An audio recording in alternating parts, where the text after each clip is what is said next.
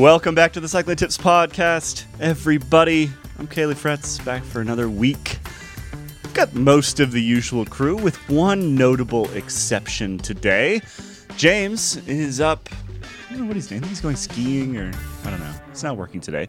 And in his place, we have, I think this is your first time in the regular podcast, Ronan. I cannot remember. But we have Ronan McLaughlin, who is our latest tech writer and chief Irish border correspondent, which I think is what we're going to be asking you about. Which I think is what we're going to be asking you about later. You can actually look out your window and see the border, right? Well, at the moment, it's still invisible. Very sketchy topics are being approached right now. and you know, being the newest imposter here onto the podcast, I have no idea how to come back. So yeah, this is treacherous waters here. We'll just move on. When we start talking about something that we probably shouldn't be talking about, we just change the subject. That's how we do it here at Cycling Tips Podcast. With that, we also have Abby. How are you, Abby? Yeah, I'm good. Good. Glad to hear it. Dane, keeping your usual wild sleep schedule. I saw you were sending Slack messages at like 3 o'clock in the morning last night, and now you're awake. It's 8 o'clock in the morning. I mean, we had to plan the time that this podcast was going to happen, so had to always got to check sometime in the middle of the night what's going on. So taking one for the team. And Shoddy Dave, how are you down in the corner there? You got some snow there in France? Oh yeah, it's superb. Superb to look at, terrible to ride in. Well, we've got quite a bit to talk about today. We're going to run through the news as usual. Lots went on last week. And then we're going to hear an interview with Annemiek van Vleuten that Abby, well, actually, I think technically hasn't done yet. So we're assuming that this happens. But sometime in the... You have done it? I've done it. Yeah. Oh, I thought you were talking to her after this. We're really off to it. Quite a... It's James's absence. It just throws me for a loop. I don't know what to do anymore. James is in my ear the whole time telling me what to say, and when he's not here, I just don't know what to do. I get totally lost. That's why he's so quiet all the time. That's why he's so quiet. He's just sitting there telling me what to say. Yep. Anyway, let's move into the news. We've got Dane Cash, as always, with the news. Whole bunch on my list here today, Dane. We've got a bunch of Bora riders hit by a car. Vuelta San Juan canceled. Rigo and his toes. Let's start with the hit by a driver incident. A driver hit some riders who were at a team camp, a Bora Hansgrohe team camp in northern Italy. What happened there? Yeah, I mean, you said it basically. I believe it was an SUV who hit a group of Bora Hansgrohe riders while they were out on a training ride. A number of them were hurt. Wilco Kelderman suffered a concussion. That's last year, Giro d'Italia third place finisher. Broke vertebrae as well. Andreas Schillinger also injured, broke vertebrae. And Rudiger Selig, I think, got a concussion as well out of it. So that's a number of riders who were hurt in the incident. Hit while on a ride. Do we have any sort of details of how it happened? I mean, were they just sort of mowed down from behind? It sounds like it was a group of 7, so quite a large group of riders. I mean, something went horribly wrong, right? Yeah, from what I was reading, from the early reports, basically the driver, and this is according to the team, the driver or riders of the team, I think just didn't look when he was driving after a stop sign, and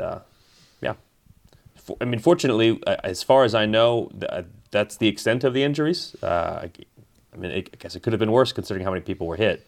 Right. But that's what we know the extent of the injuries are as of Monday morning. So it's not the first training crash at a training camp we've seen like that. Remember back in 2016, John Degenkolb and the Giant Alpecin team come a real cropper and got cleaned up well and truly by some woman, about 75-year-old woman driving a car around Spain and on the wrong side of the road. See him. Yeah. I'm not going to go down that route. Politics and driving on the wrong side of the road. But yeah, that really that put a stop to John's season, or early season at least.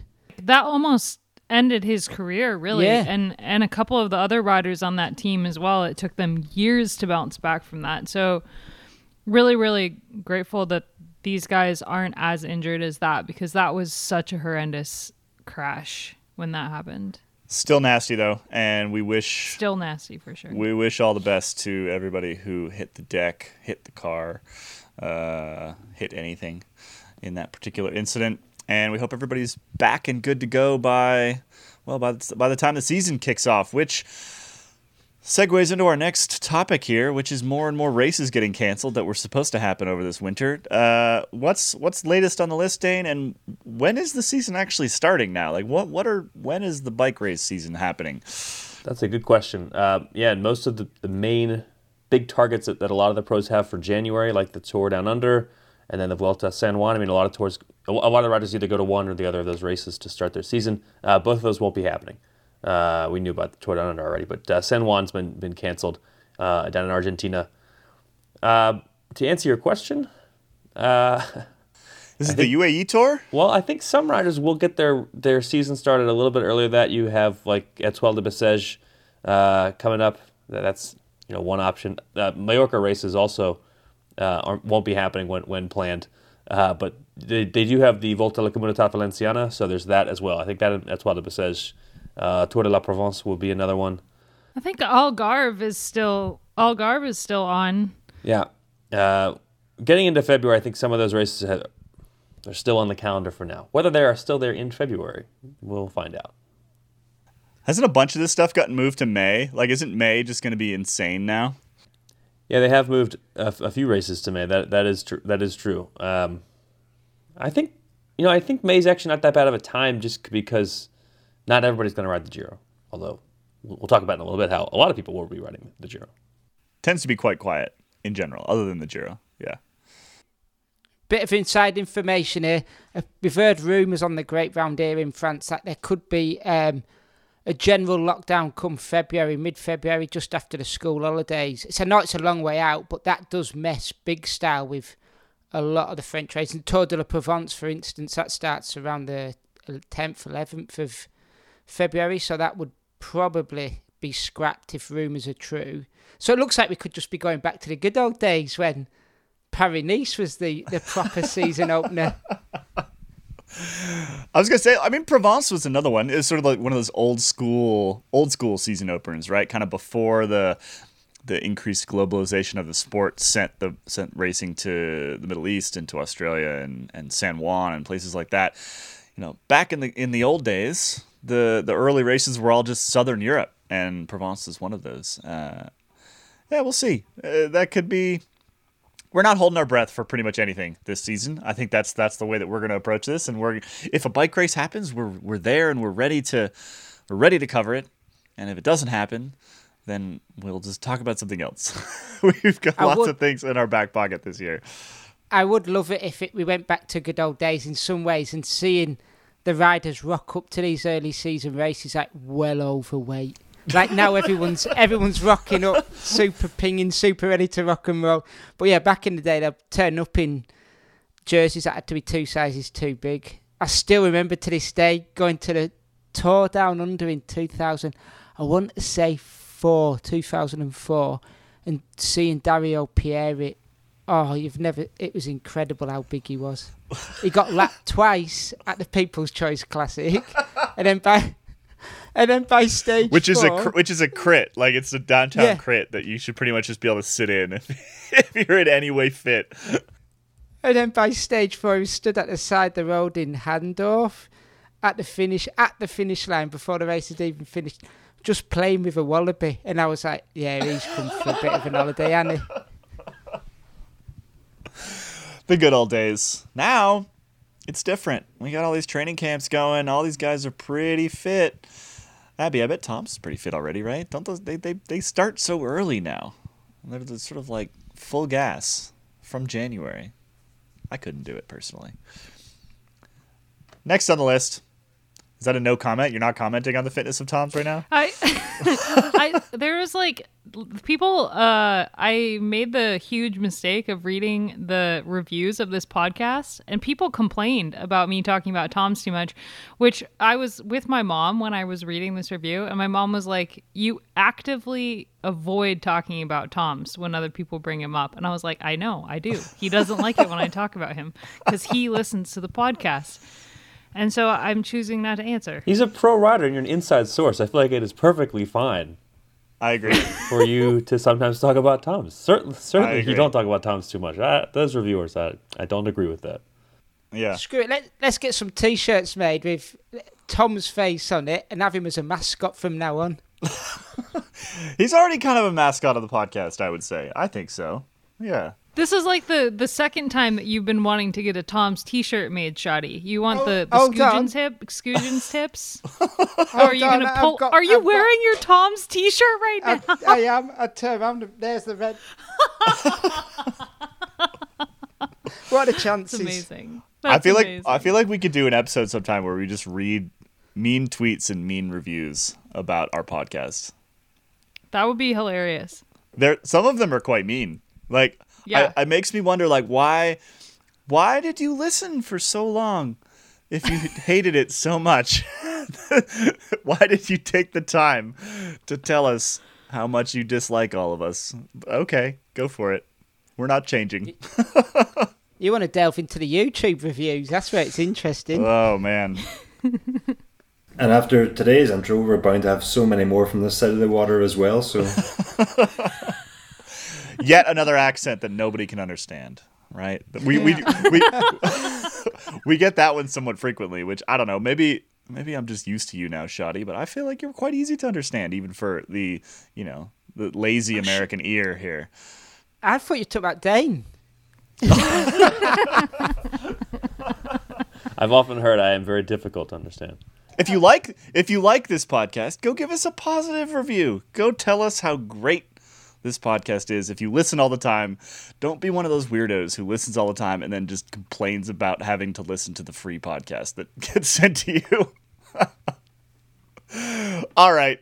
That's enough of my rant. The next thing on my list here, Dane. Rigo broke his toe. How did he do this? Yeah, Rigo got up in the middle of the night to go to the bathroom and broke his toe on the edge of his bed. So he said on Instagram. And it was a pretty bad break. He shared the x-rays, and it doesn't look like it was very pleasant. I mean, breaking your baby toe on the edge of the bed doesn't ever seem pleasant, but it looks pretty bad. So yeah, Rigo got a little off-season injury. And then he took some steps to ameliorate the pain. Pretty impressive. I don't know if it actually worked. His first reaction when he actually got on the bike after doing this was it didn't look like it was the best. But yeah, he cut a hole in his shoe to just allow his toe to breathe the free air. And yeah, I hope it's working for him. Guess we'll find out early season, whether he's in shape. Yeah. while I haven't broken a toe, I did once while sleeping on the kitchen floor for a week. That's a different story. But I did once get bit on the small toe by a spider in Belgium. And it was about a week before the Tour of Britain. And I had to do the same thing, cut the front out of my shoe. Oh, he's showing a photo. Oh, Yeah, look at I that. can confirm it works quite well. It's actually quite nice. It really improves the ventilation. So there you go. A cycling tip. Yeah. From your Cycling Tips podcast. If you get bitten by a spider after sleeping on the floor of a Belgian kitchen, cut out the front of your shoe. Or if you stub your toe in the middle of the night in Colombia, cut out the toe of your shoe. It increases ventilation and increases space. And it's much more comfortable. No, I was going to say, there is that urban myth that you break your little toe like 7 times a year without realising it.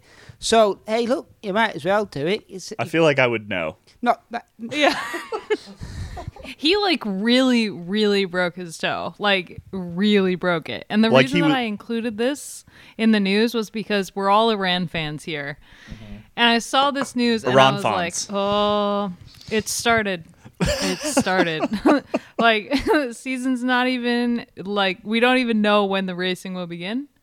And the bad news from the Iran camp is already rolling in. But I feel like this is just going to mean that he's timed his form perfectly for the Tour de France now. He's going to be a little bit delayed through the winter. He's not going to come into the Tour too hot. Perfect timing. And maybe the Tour will be postponed and then it'll be even better. Exactly. It's all meant to be. It's all Everything meant to be. happens for a reason. Moving on from toe-related problems, we have more cancellations. The Colorado Classic here in Colorado will not happen in 2021. Who has more information on what happened here? Yeah, the Colorado Classic is canceled for 2021. They went in the press release. They used the word postponed, so they're still hoping to have it in 2022. They were one of the races that really was holding on to like the very last string, trying to have a race in 2020, and finally had to cancel the race in 2020, and then tried to do kind of a fundraising thing for the teams that wouldn't be able to race. But this year they're going for the opposite approach, which is just canceling it in January when the race is in August. So they're really getting in front of this one. Do we have any indication as to whether there were sort of money issues or sponsor issues for this year? Because they had VF Corporation was sort of the big presenting sponsor. At least it was supposed to be last year. VF owns like the North Face and Icebreaker, Vans, shoes, etc. Like it's a big company. And I would assume that if they're sticking around as sort of corporate sponsor, that there is a pretty good chance that this race comes back in 2022. But if that particular sponsor is pulled out, then the chance of a return in 2022 drops considerably. Do we have any idea whether they're still around? That is not something that they said in the press release about the race being postponed. So as far as we know, it's just they tried so hard in 2020 to have the race, and I think with the possibility that the race isn't going to be able to happen this year with the state of everything going on in the US, and that there's really no racing announced in the US as of yet, I think they kind of were just like, well, we might as well bite the bullet. Right. I mean, the logo on the press release email still says presented by VF Corporation. So I think that's a good sign. Good sign. That this might actually return in 2022. Because let's be honest, most of the time, 99 times out of 100, when a race says we're canceling this year and we're coming back next year, they do not come back next year. It never comes back. It's true. It's very true. I'm still waiting for Tour California to come back. Right? Yeah. So, but this is it's more feasible. This is a more unique circumstance. We've got the pandemic, et cetera, et cetera. It's possible that we could have this race back next year, and it's a race that we love. So those of us, particularly here in Colorado, we would love to see this thing back. I think that this is a pandemic-related postponement of the race, and that this isn't. I get the feeling this isn't a money thing. So definitely, really, really hope that this race does come back, because, as you said, it's huge to cycling in the U.S. and also the women's calendar in the U.S. It's one of the only standalone women's UCI races in the U.S., if not the only women's standalone race, UCI race in the U.S. So really, really hope that this, plus it's Colorado. We love Colorado. It's the best. Some riders went to prison, Dane. On their way. They're not there yet. They're going. A number of people involved with the blood doping ring at the center of the Operation Outerlast scandal are going to prison. That was the news of the last week, and so first we had news that Stefan de Neefel, the Austrian cyclist, he was sentenced to prison. 24 total months. I believe 16 of those months were suspended, and also fined. He was fined as well. For fraud was the charge in an Austrian court. He was one of the many athletes, and not just cyclists, of course. There were other athletes, skiers as well, who had been engaged in blood doping through this blood doping ring. And then we found out a couple of days after that that the doctor at the sort of the middle of all of this Mark Schmidt, a German doctor, was sentenced to prison time as well. And that's it's certainly not the end of all of this, but I think that was the big thing that a lot of people were waiting for, was what was going to happen to the doctor himself. Prison term of 4 years and 10 months for Mark Schmidt. Munich court found him guilty of a number of different doping-related charges, causing dangerous bodily harm for injecting a substance not approved for human use into an athlete. Also got a big fine. And then some accomplices, including his father, were either fined or given suspended prison sentences. So this is all about 2 years after the sort of the police raids that kind of started all this saga, if you will, off. The raids at the Nordic World Ski Championships in Austria, and then raids in Erfurt, Germany, where Schmidt was based. Found blood bags and all this other stuff, and that started this big story, and here we are now, just under 2 years later, and Schmidt is going to prison. The going to prison part is somewhat unusual. Generally, in the past, people have not gone to actual prison for doping-related offenses, whether they were the actual doper or the dope doctor or whatever. It's pretty rare, and I wonder if it will have an effect at all. I don't know. I guess you're sort of getting into like the philosophy of punishment at that point. Like is this going to be a deterrent or not for others who might consider doing something similar? Is actual jail time the kind of deterrent that may actually work? I don't know the answer to that, but I think that these somewhat mild jail times. It's not like they're going away for life, right? Could potentially, kind of change the calculus for people who would be considering doing something illegal like this.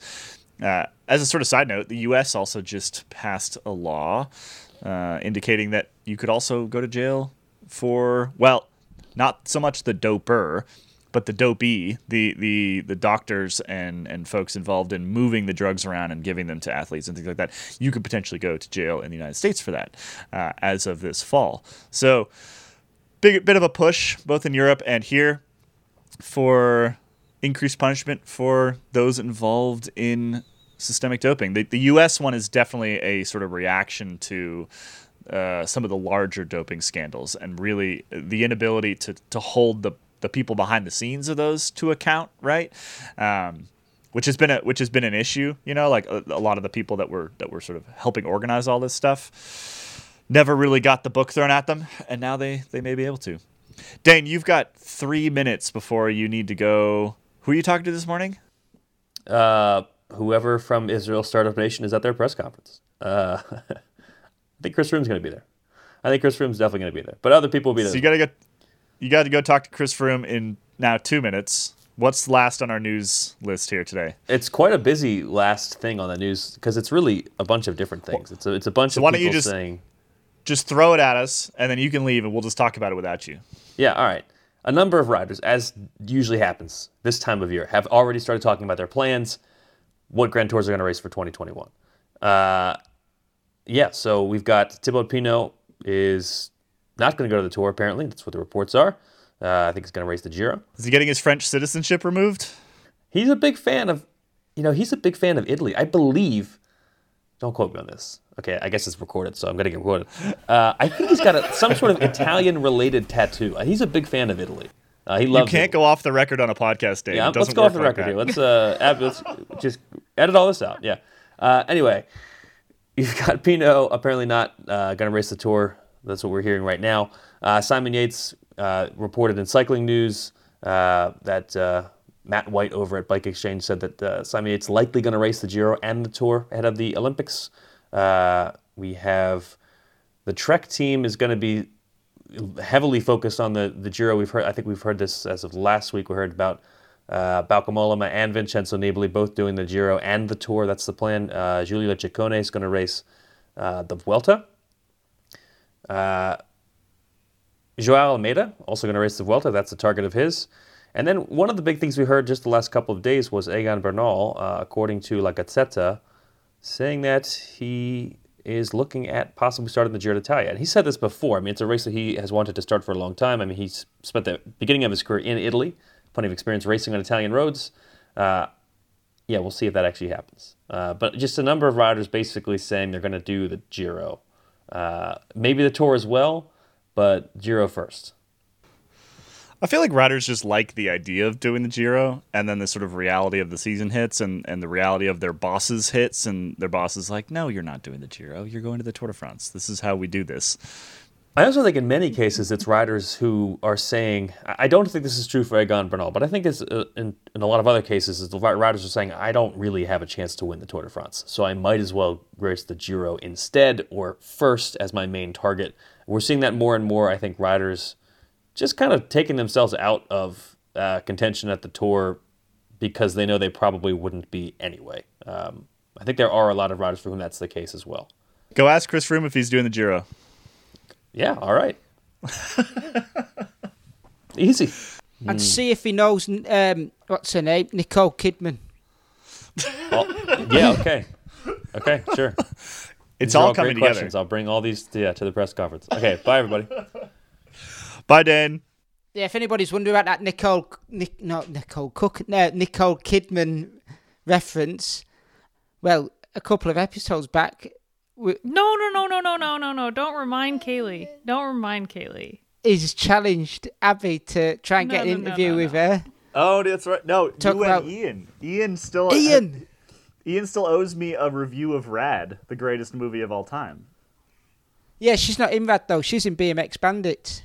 Dane leaves. We just immediately change the subject away from bike racing and to BMX Bandits. Well, with Dane gone, do we want to discuss the Giro and the Tour? Or we had talked about having a bit of a debate, didn't we, Abby? Maybe when we get Dane back, we can edit that into the podcast later. That is the plan. Okay, let's do that. We'll leave it there then. Hey, he might have some inside information by then after chatting to That's Froome. true. I mean, let's be honest. I'm losing this debate either way. So I come into this I'm bringing a knife to. We a won't know gunfight until here. Monday if you've lost the debate. That's true. But Everyone no, I've has lost a the full debate. week to vote. You come into it like Froome comes into the Vuelta in 2020. Ooh, Yes, exactly. That is a great low analogy. blow.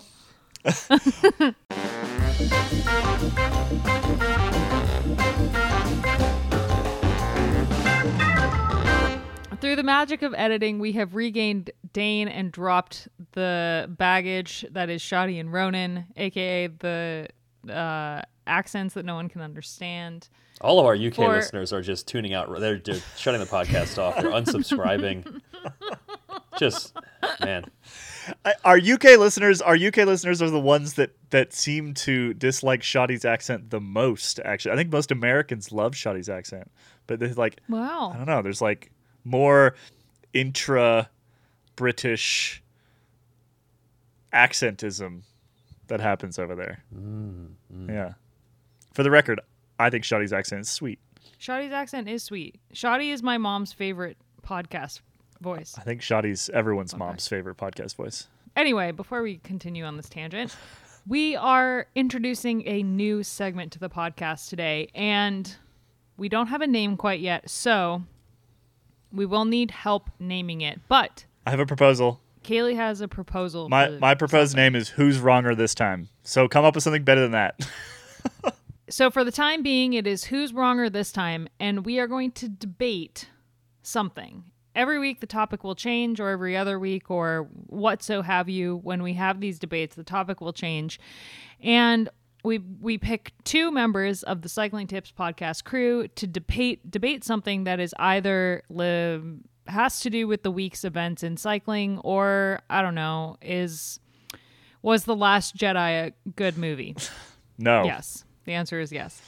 Okay, we'll get to that one next time.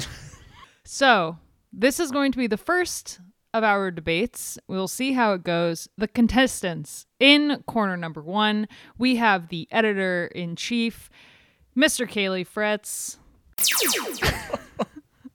I'm so ready. In corner number 2, we have news editor extraordinaire, writer of approximately a billion stories. Dane Cash. Thanks for giving me a couple extra titles there, because editor-in-chief, that already put me at like a slight disadvantage. But being extraordinaire, I don't know, that brings me back up a little bit, I think. Exactly.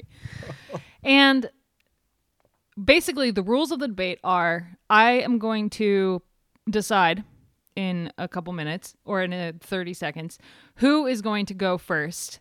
And that person is going to debate something. And then the other person will follow with their debate. And then after that, both people get to argue against the other person. Each person has a minute per argument to debate. Kaylee didn't read the rules already. I know he didn't. I spent like a day thinking of all the rules and writing them down in a spreadsheet. I already know Kaylee didn't read it. I have very important things to do that are not reading rules. Yeah. And then at the end of the debate, it will be you, the listeners, who get to choose who is more wronger. Who is wrongerer? Wrongest? Who is the least wrong? Most wrong. No, who won the debate? Well, I think they're going to choose both, because inherently you choose who wins and loses by picking one. It's true. Yeah, it's true. Yeah. You get to choose both. So at the end of the debate, there will be a Twitter poll on the Twitter. So when the podcast goes live, you can vote on who you think has put forth a better argument, who is the least wrong in the debate. And we will announce the winner on next week's podcast. Kaylee always makes me feel super insecure when I'm doing these kinds of things because he's over there making weird faces and I'm just trying to explain. This is why I never get to explain the rules when we play Settlers of Catan, because everyone's like, I don't understand. So, are you both clear on the rules? I'm clear. Yeah. I'm clear. Okay. I like who like the least wronger thing, because I feel like we're both gonna end up being wrong, but it's who can be the least wrong. That's generally, it's kind of an overarching theme of the entire Cycling Tips podcast, is trying to be as unwrong as possible. Yeah.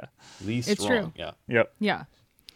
So the topic of today's debate, the first debate that we have, is given all the new Grand Tour GC ambitions that have been announced in the last week that we just talked about on the podcast. We got a bunch of people who are targeting the Giro and the Vuelta, very little people that are targeting the Tour so far, but we can pretty much surmise who hasn't said anything yet, who will probably be riding the Tour. There's a lot of information out there. So based on the information that we have so far about who is riding what Grand Tours, which Grand Tour is going to be the most exciting? So that's the topic of the debate, is which Grand Tour, based on the riders that we know, is going to be the most exciting. Yes, Kaylee's raising your hand. I would like a point of clarification. So most exciting is the determinant here. It is not like best or anything like that. It's just most as a fan, most exciting. I don't know. Dane, how do you feel about the most exciting versus the best? Does that change your preparation at all? I didn't prepare, so I prepared either way. I know Yeah. that's why I'm asking Dane, because I know that in he that case, actually no, prepared. that's fine. We're good to go. Okay. So I'm thinking of a number between 1 and 100. I will let Dane go first because he has less titles. Let's say 99. All right. Kaylee, think of a number between 1 and 100, or tell me a number. 98. Really? All right. Kaylee is the winner because I picked 50. So Kaylee is going to go first in this debate. Kaylee has 1 minute to debate which Grand Tour he thinks is going to be the best. Because I won, can I go second?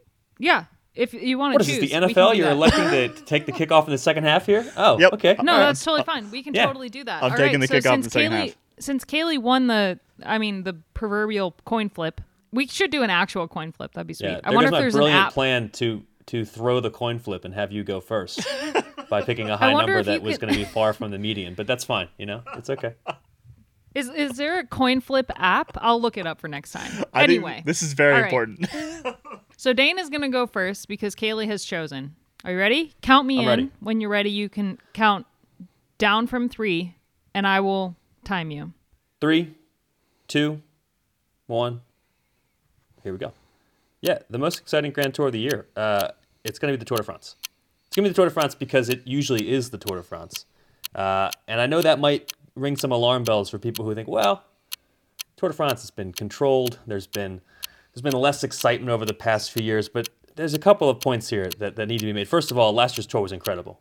We saw a great Grand Tour last year on the heels of maybe the best Grand Tour in the last 3 decades. So that's two Tours de France in a row that have been incredible. And that's not a fluke. I think things are getting better. The racing has gotten better. At the same time, the Tour de France always has the best riders. Plain and simple. The Tour de France has the Grand Tour riders of note of the sport every year. They go to the Tour de France. Maybe 1 or 2 are going to go to the Giro. That's not going to change this year. We're still going to see Tadej Pogacar at the Tour de France, Primož Roglič at the Tour de France. The best riders are going to go to the Tour de France. So if you want to see the top riders in the sport going for the top race in the sport. All right, that's time.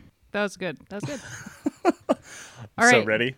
Kaylee, are you ready for your argument? I'm so ready. You can count me in, and I will start the timer when you say go. 3, 2, 1, go.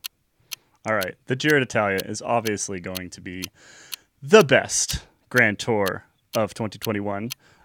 First and foremost, because we've had 2 Tours de France in the last 2 years that were among the best tours in the last, 3-4 decades. There is no way that lightning is going to strike 3 times in a row. It's not going to happen. This year's Tour de France, going to be terrible. We had 2 great ones. It's all over. There's no way we get a third amazing Tour de France in a row. Cycling just isn't that lucky. We're just not that lucky. It's not going to happen. Another important point here. The Giro is the hipsters' Tour de France. The Giro is the band that you started watching before they got big version of the Grand Tour. That, above all, is why the Giro is always going to be more exciting. Because the Tour de France, because it has all the big names, because it has all the big teams, because it has all the fanfare. Oh! That was a short minute. I didn't actually get to make my last point there. Yeah, but you get a whole minute to rebuttal. Oh, really? Okay. Yep. You really didn't read the rules. No, I didn't at all. Yeah. Dane, are you ready to refute Kaylee's argument? Absolutely, yeah. All right, count me in. All right, 3, 2, 1. Here we go. You kind of made the argument for me. It's the hipsters Tour de France. Yeah, exactly. I mean, we love the Giro. It's a great race. It's got history. It's beautiful. It's got style. It's not the real thing. It's the race where the riders who know they're probably not going to win the Tour go to get in a nice big win. At this point, I think it's kind of riding on prestige. We did have a great Giro d'Italia this past year. It was exciting. But if you look at the fields at the Giro d'Italia over the past 10, maybe 15 years, the Vuelta has already started outclassing the Giro, has been for years, for the field. The Giro is where the Italians go, the young guys, and then the guys who, maybe I should make a Giro debut at some point, at the later point in my career. Let's do it now.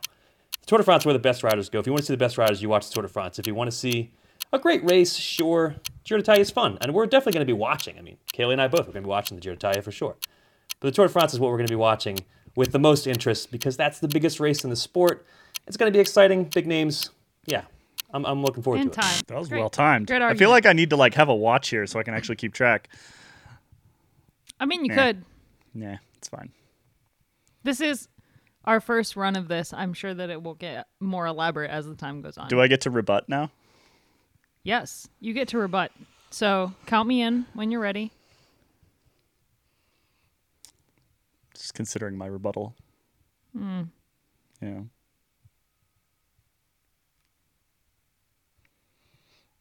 All right. 3, 2, 1. And I'm on. The thing about the Giro, though, is that everything around it is so much cooler and nicer than the Tour de France. The Tour de France is terrible to be at. You don't want to be at the Tour de France. It's too much stuff. You can't even find it. You can't even see it. It's the worst. The coffee. Have you had French coffee? French coffee is garbage. French food. I hate to break it to people. French food. If you go to a nice French restaurant, it's great. The average French restaurant is not great. Italy, on the other hand, the best food, the best coffee, the best ambiance, the most beautiful race in the most beautiful place. Isn't that the tagline? That is unbeatable. I want beauty in my Grand Tours. Enough of this Tour de France commercial malarkey. Give me Giro d'Italia. Give me life.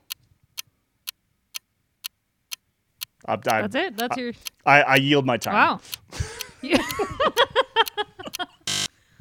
All right.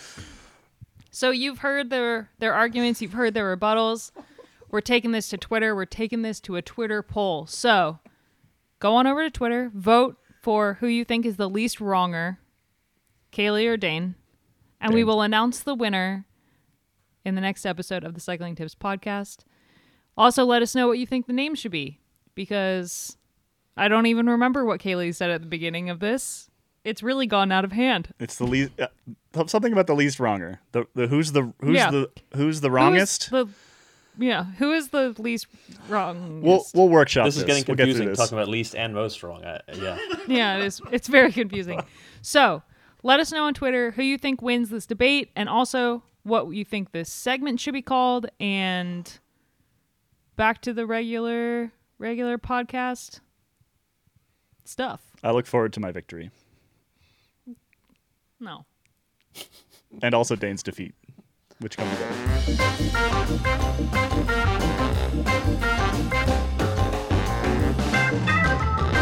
Abby, you talked to Annemiek van Vleuten. Should we listen to that now? Yeah, speaking of people at team camps, I caught up with Annemiek van Vleuten, who is at her very first Team Movistar team camp. And she had a lot to say about her role on Movistar and how excited she is to kind of be switching it up. She's been with Mitchelton Scott for 5 years, which is like a very Australian team, and is now with Movistar, which is a very, very differently run team. In terms of the atmosphere is very Spanish, so it's very much a family atmosphere, and she's loving it. So yeah, let's hear from Annemiek.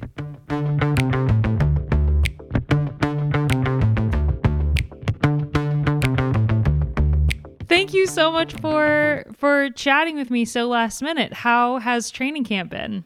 Yeah, quite exciting. It is exceeding my expectations on it, to be honest. It's always a bit you don't know really what to expect. I had a good feeling when I signed with Movistar, and it's really nice to see in this training camp that I had a good feeling about this, and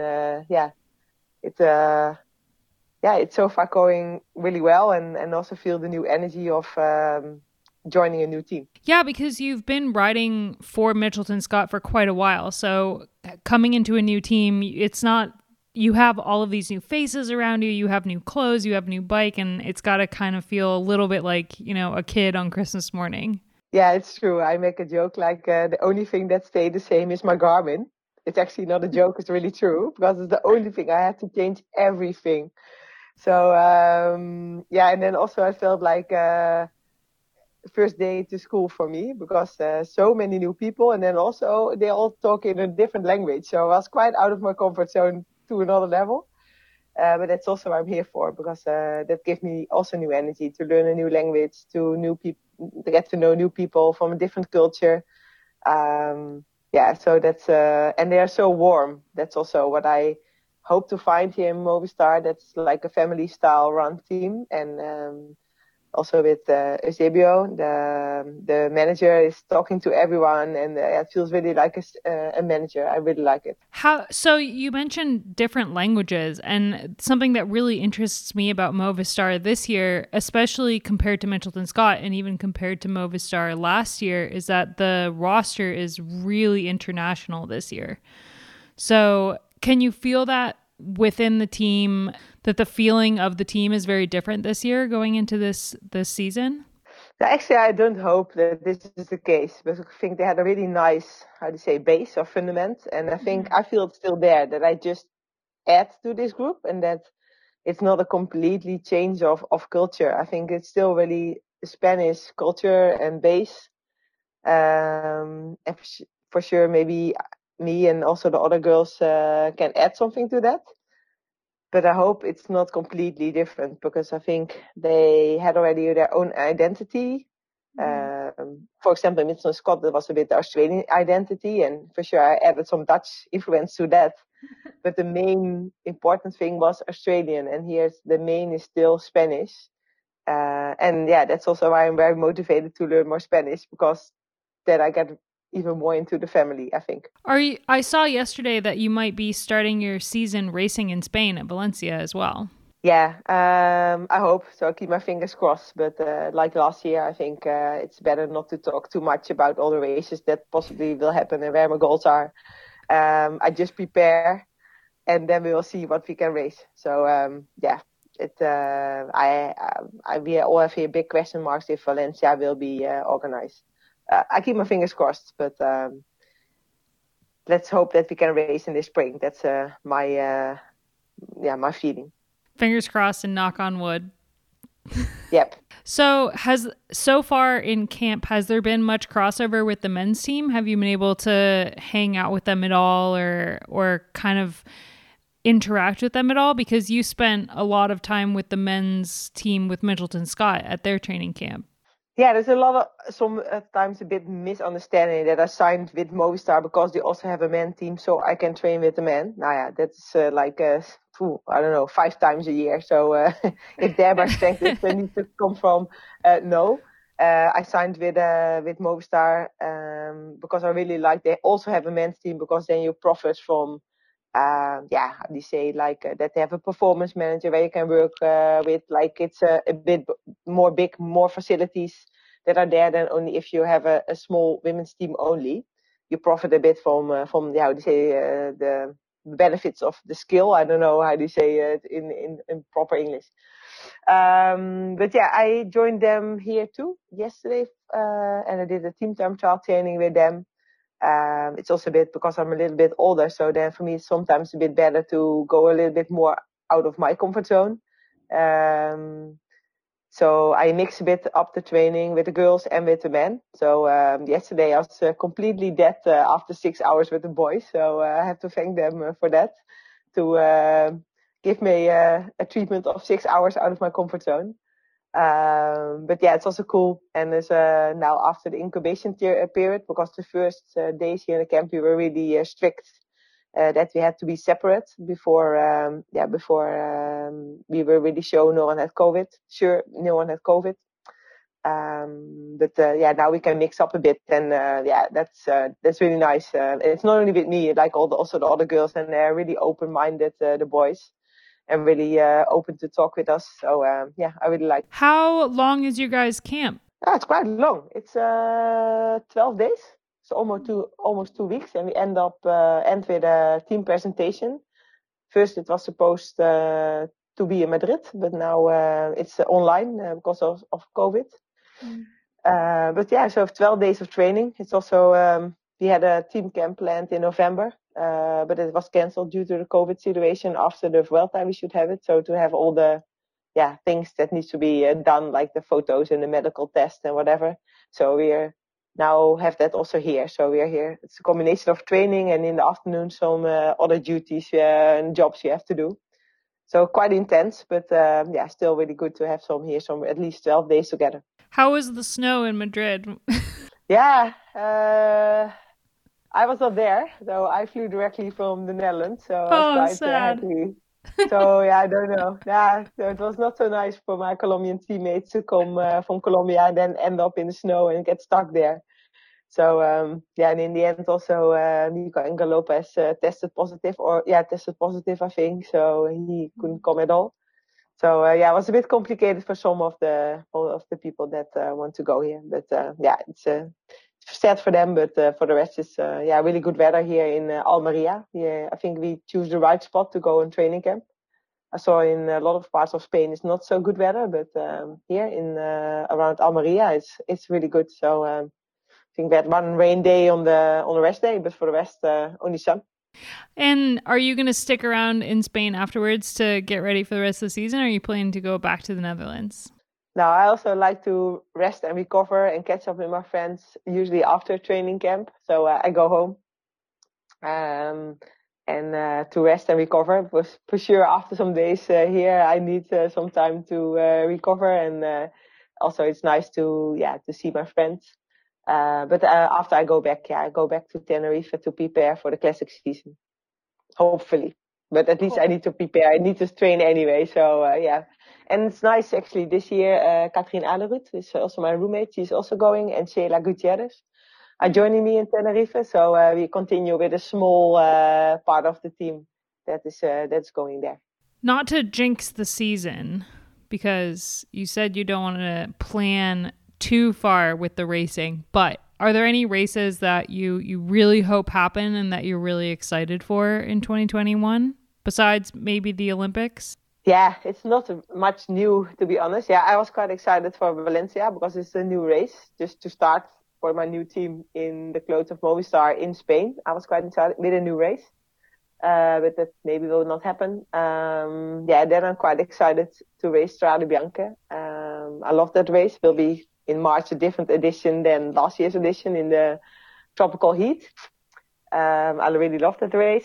Although I also hate it in the race because it's so stressful. But in the final, it's nice. Once you arrive to Siena, it's quite cool. And then it's Flanders and the Ardennes week. So and also I have to say I look forward to May to race for my team for Movistar in Spain. With now also having the World Tour Vuelta a Burgos, which is also a new race. And I really like to have some new races on the calendar. So I'm quite happy. I'm sure you've gotten this question already, but how do you feel about the Giro Rosa not being World Tour this year? I think it's maybe a good sign and a good message to the organization that they maybe, if they want to be back World Tour, they need to step up because they didn't meet the requirements. And last year was a special year, was already really good. I think they were able to organize in the COVID situation. Was really hard. So shout out to them that they still organized the Giro Rosa race. But in the end, I think already before they should have television online or live streaming. And if this is the requirements of the World Tour, then people or the organization should meet these requirements. Otherwise, you're not World Tour anymore. So I think it's quite good that they stick to the rules and the regulations. And in the end, it's still an important stage race for us. So for the riders, it will not make a big difference, I think. It's still a really beautiful stage race, but I hope it's an alarm for the organization that they need to step up and meet the requirements if they want to be World Tour again. Are there any races for the women that aren't World Tour that you think should be World Tour, or you think are on the same level as like a World Tour race? I don't know, more races that I think that are World Tour that should not be World Tour. Like, Ride London, for example. I don't know actually if it's still World Tour, but like that, it needs to be. Actually, I don't care so much about if it's World Tour or not. So that's for me. But I said like for the same for Giro Rosa, that should be World Tour because it's a big race. Mm-hmm. But I don't care so much. I also don't care about the classment of the World Tour. I think, it's just about winning beautiful races and what kind of level is that. It's also not there as for us 10,000 euros prize money difference to make it way more interesting or way less interesting.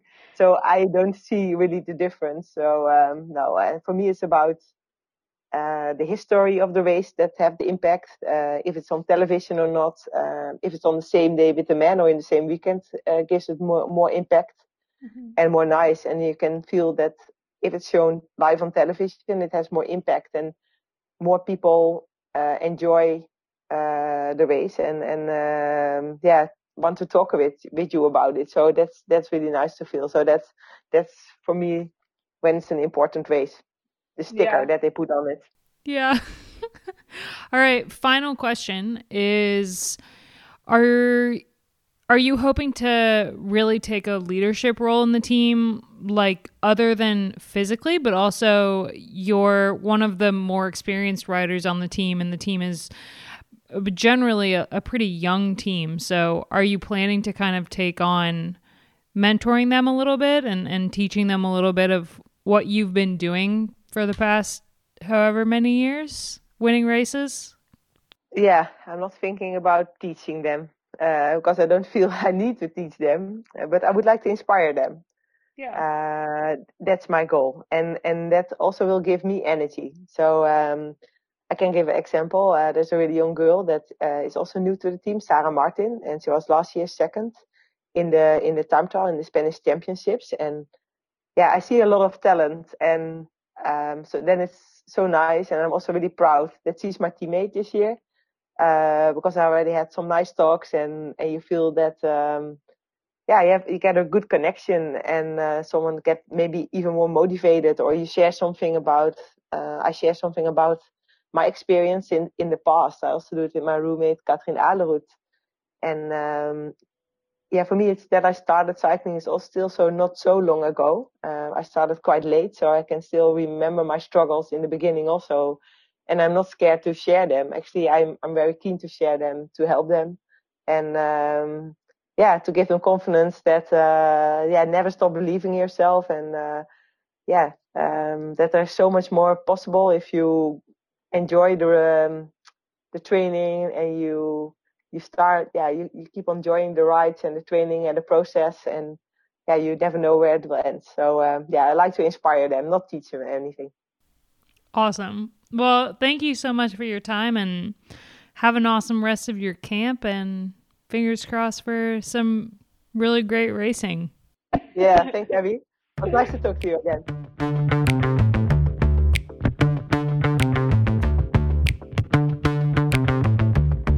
All right, moving on. It's time for Nerd Alert. Nerd alert, nerd alert, nerd alert, nerd alert, nerd alert, nerd alert. Now, of course, we do not have James here with us today. He's off skiing or something like that. But we do have Ronan, and we have the rest of us. But without James, we decided to take a slightly more, lighthearted, less techie topic for today. It's going to be a short Nerd Alert. But we do have a bit of tech news here, which is that would be a short Nerd Alert. Abby doesn't like this idea at all, but we're going and we're doing it anyway. Shoddy, what are we talking about? We're talking about a certain Mr. Joe Biden and him not allowed to have his Peloton. Why he's got a bloody Peloton, I don't know. He's not allowed his Peloton bike in the White House. Peloton bikes are awesome. First of all, Peloton is great. I'm a big fan. The workouts are super fun. It's an awesome community, much like Zwift. And it's like an all-around workout, you do like the push-ups on the bar, and like the Peloton instructors are always really, really fun. They seek out people that you're like, oh, I would love to be your friend. My best friend Becca and I, who potted together, we quarantined together. We did this one workout that was super fun. That was a dance workout. Great fun. Yeah. So this is why Joe Biden loves his Peloton so much. It's the dance workouts. He's part of the community. This is a community, Peloton community. Anyway, continue. Why can't he have his Peloton? Can I just start off by saying that there is other indoor riding platforms available?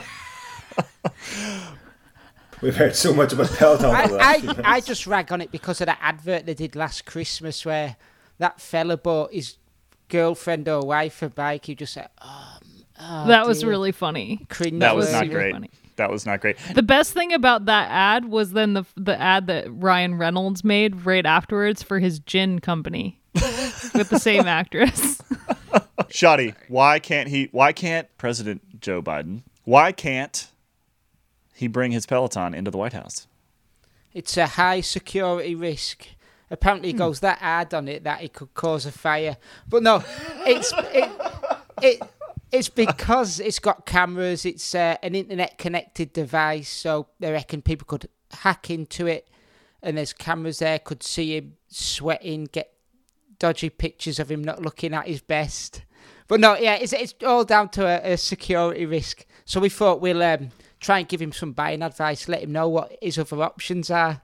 Yeah, there's plenty of options out there for you, Joe. I think that something without a camera is probably key, right? That you can hook up your White House approved terrible PC computer without a camera attached to it. Ronan, What should Joe Biden bring to the White House? What options does he have here? Let's assume that he doesn't have another bike that he wants to ride. He doesn't want a trainer. Maybe like a stationary bike. Like, who makes a stationary bike that Joe can bring into the White House? There is, of course, Wattbike, which he could use. You just set your iPad on it. I'm sure his iPads are highly encrypted and nobody can break into those, I assume. But for me, really, the bigger question is, I presume he's okay to bring his Peloton shoes into the White House.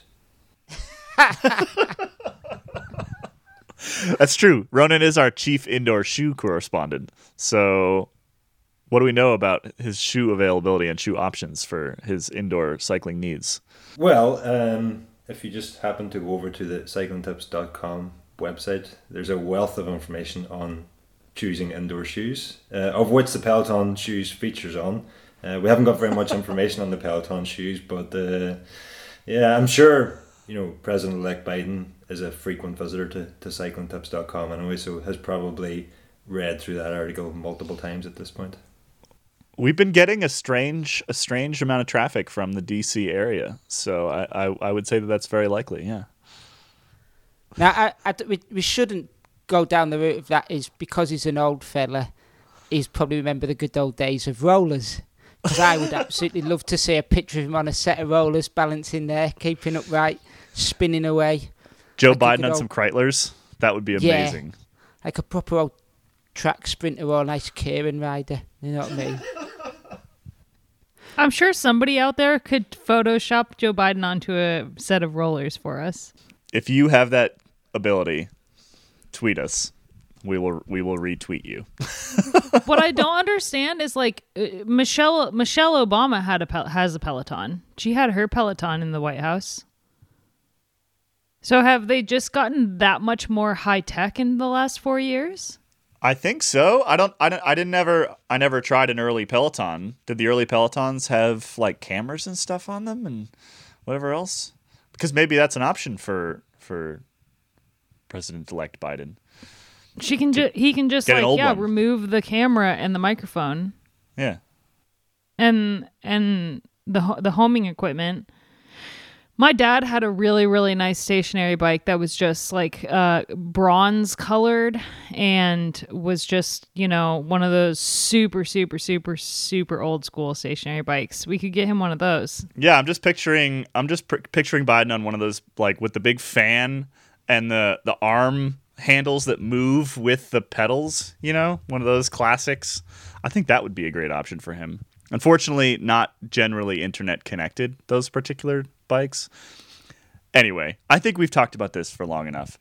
The news here, Joe Biden can't take his Peloton into the White House. We think he should probably bring, like a Watt bike or a Stages bike or something like that. Plenty of options for you.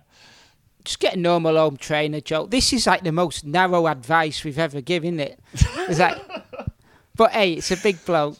This is powerful bloke. Dave, I liked your rollers suggestion. Just get a set of rollers, set them between one of the door frames, and away you go. In his big desk. Yeah. Or put a mattress on either side, and within weeks we'll have videos of Joe Biden, taking tubes over his head and underneath the wheels, and it'll be amazing. Well, as always, the Cycling Tips podcast, a bastion of helpful consumer advice. So if you out there are concerned about your ability to take your Peloton into the White House, you now have options, and you're welcome. Hey, it can be for anybody in a high security environment, really, not just Joe. Yeah, exactly. There is always the chance that President Trump will leave his Fisher-Price smart cycle trainer. Dear God. And with that, we're calling it a day. No, I can't with you people. Have a great week, everybody. Enjoy your riding. Stay safe out there. We'll be back next week. Bye-bye. Maybe. Unless we get shut down by the FBI. They're busy. They're busy taking cameras out of Joe's bike. The end.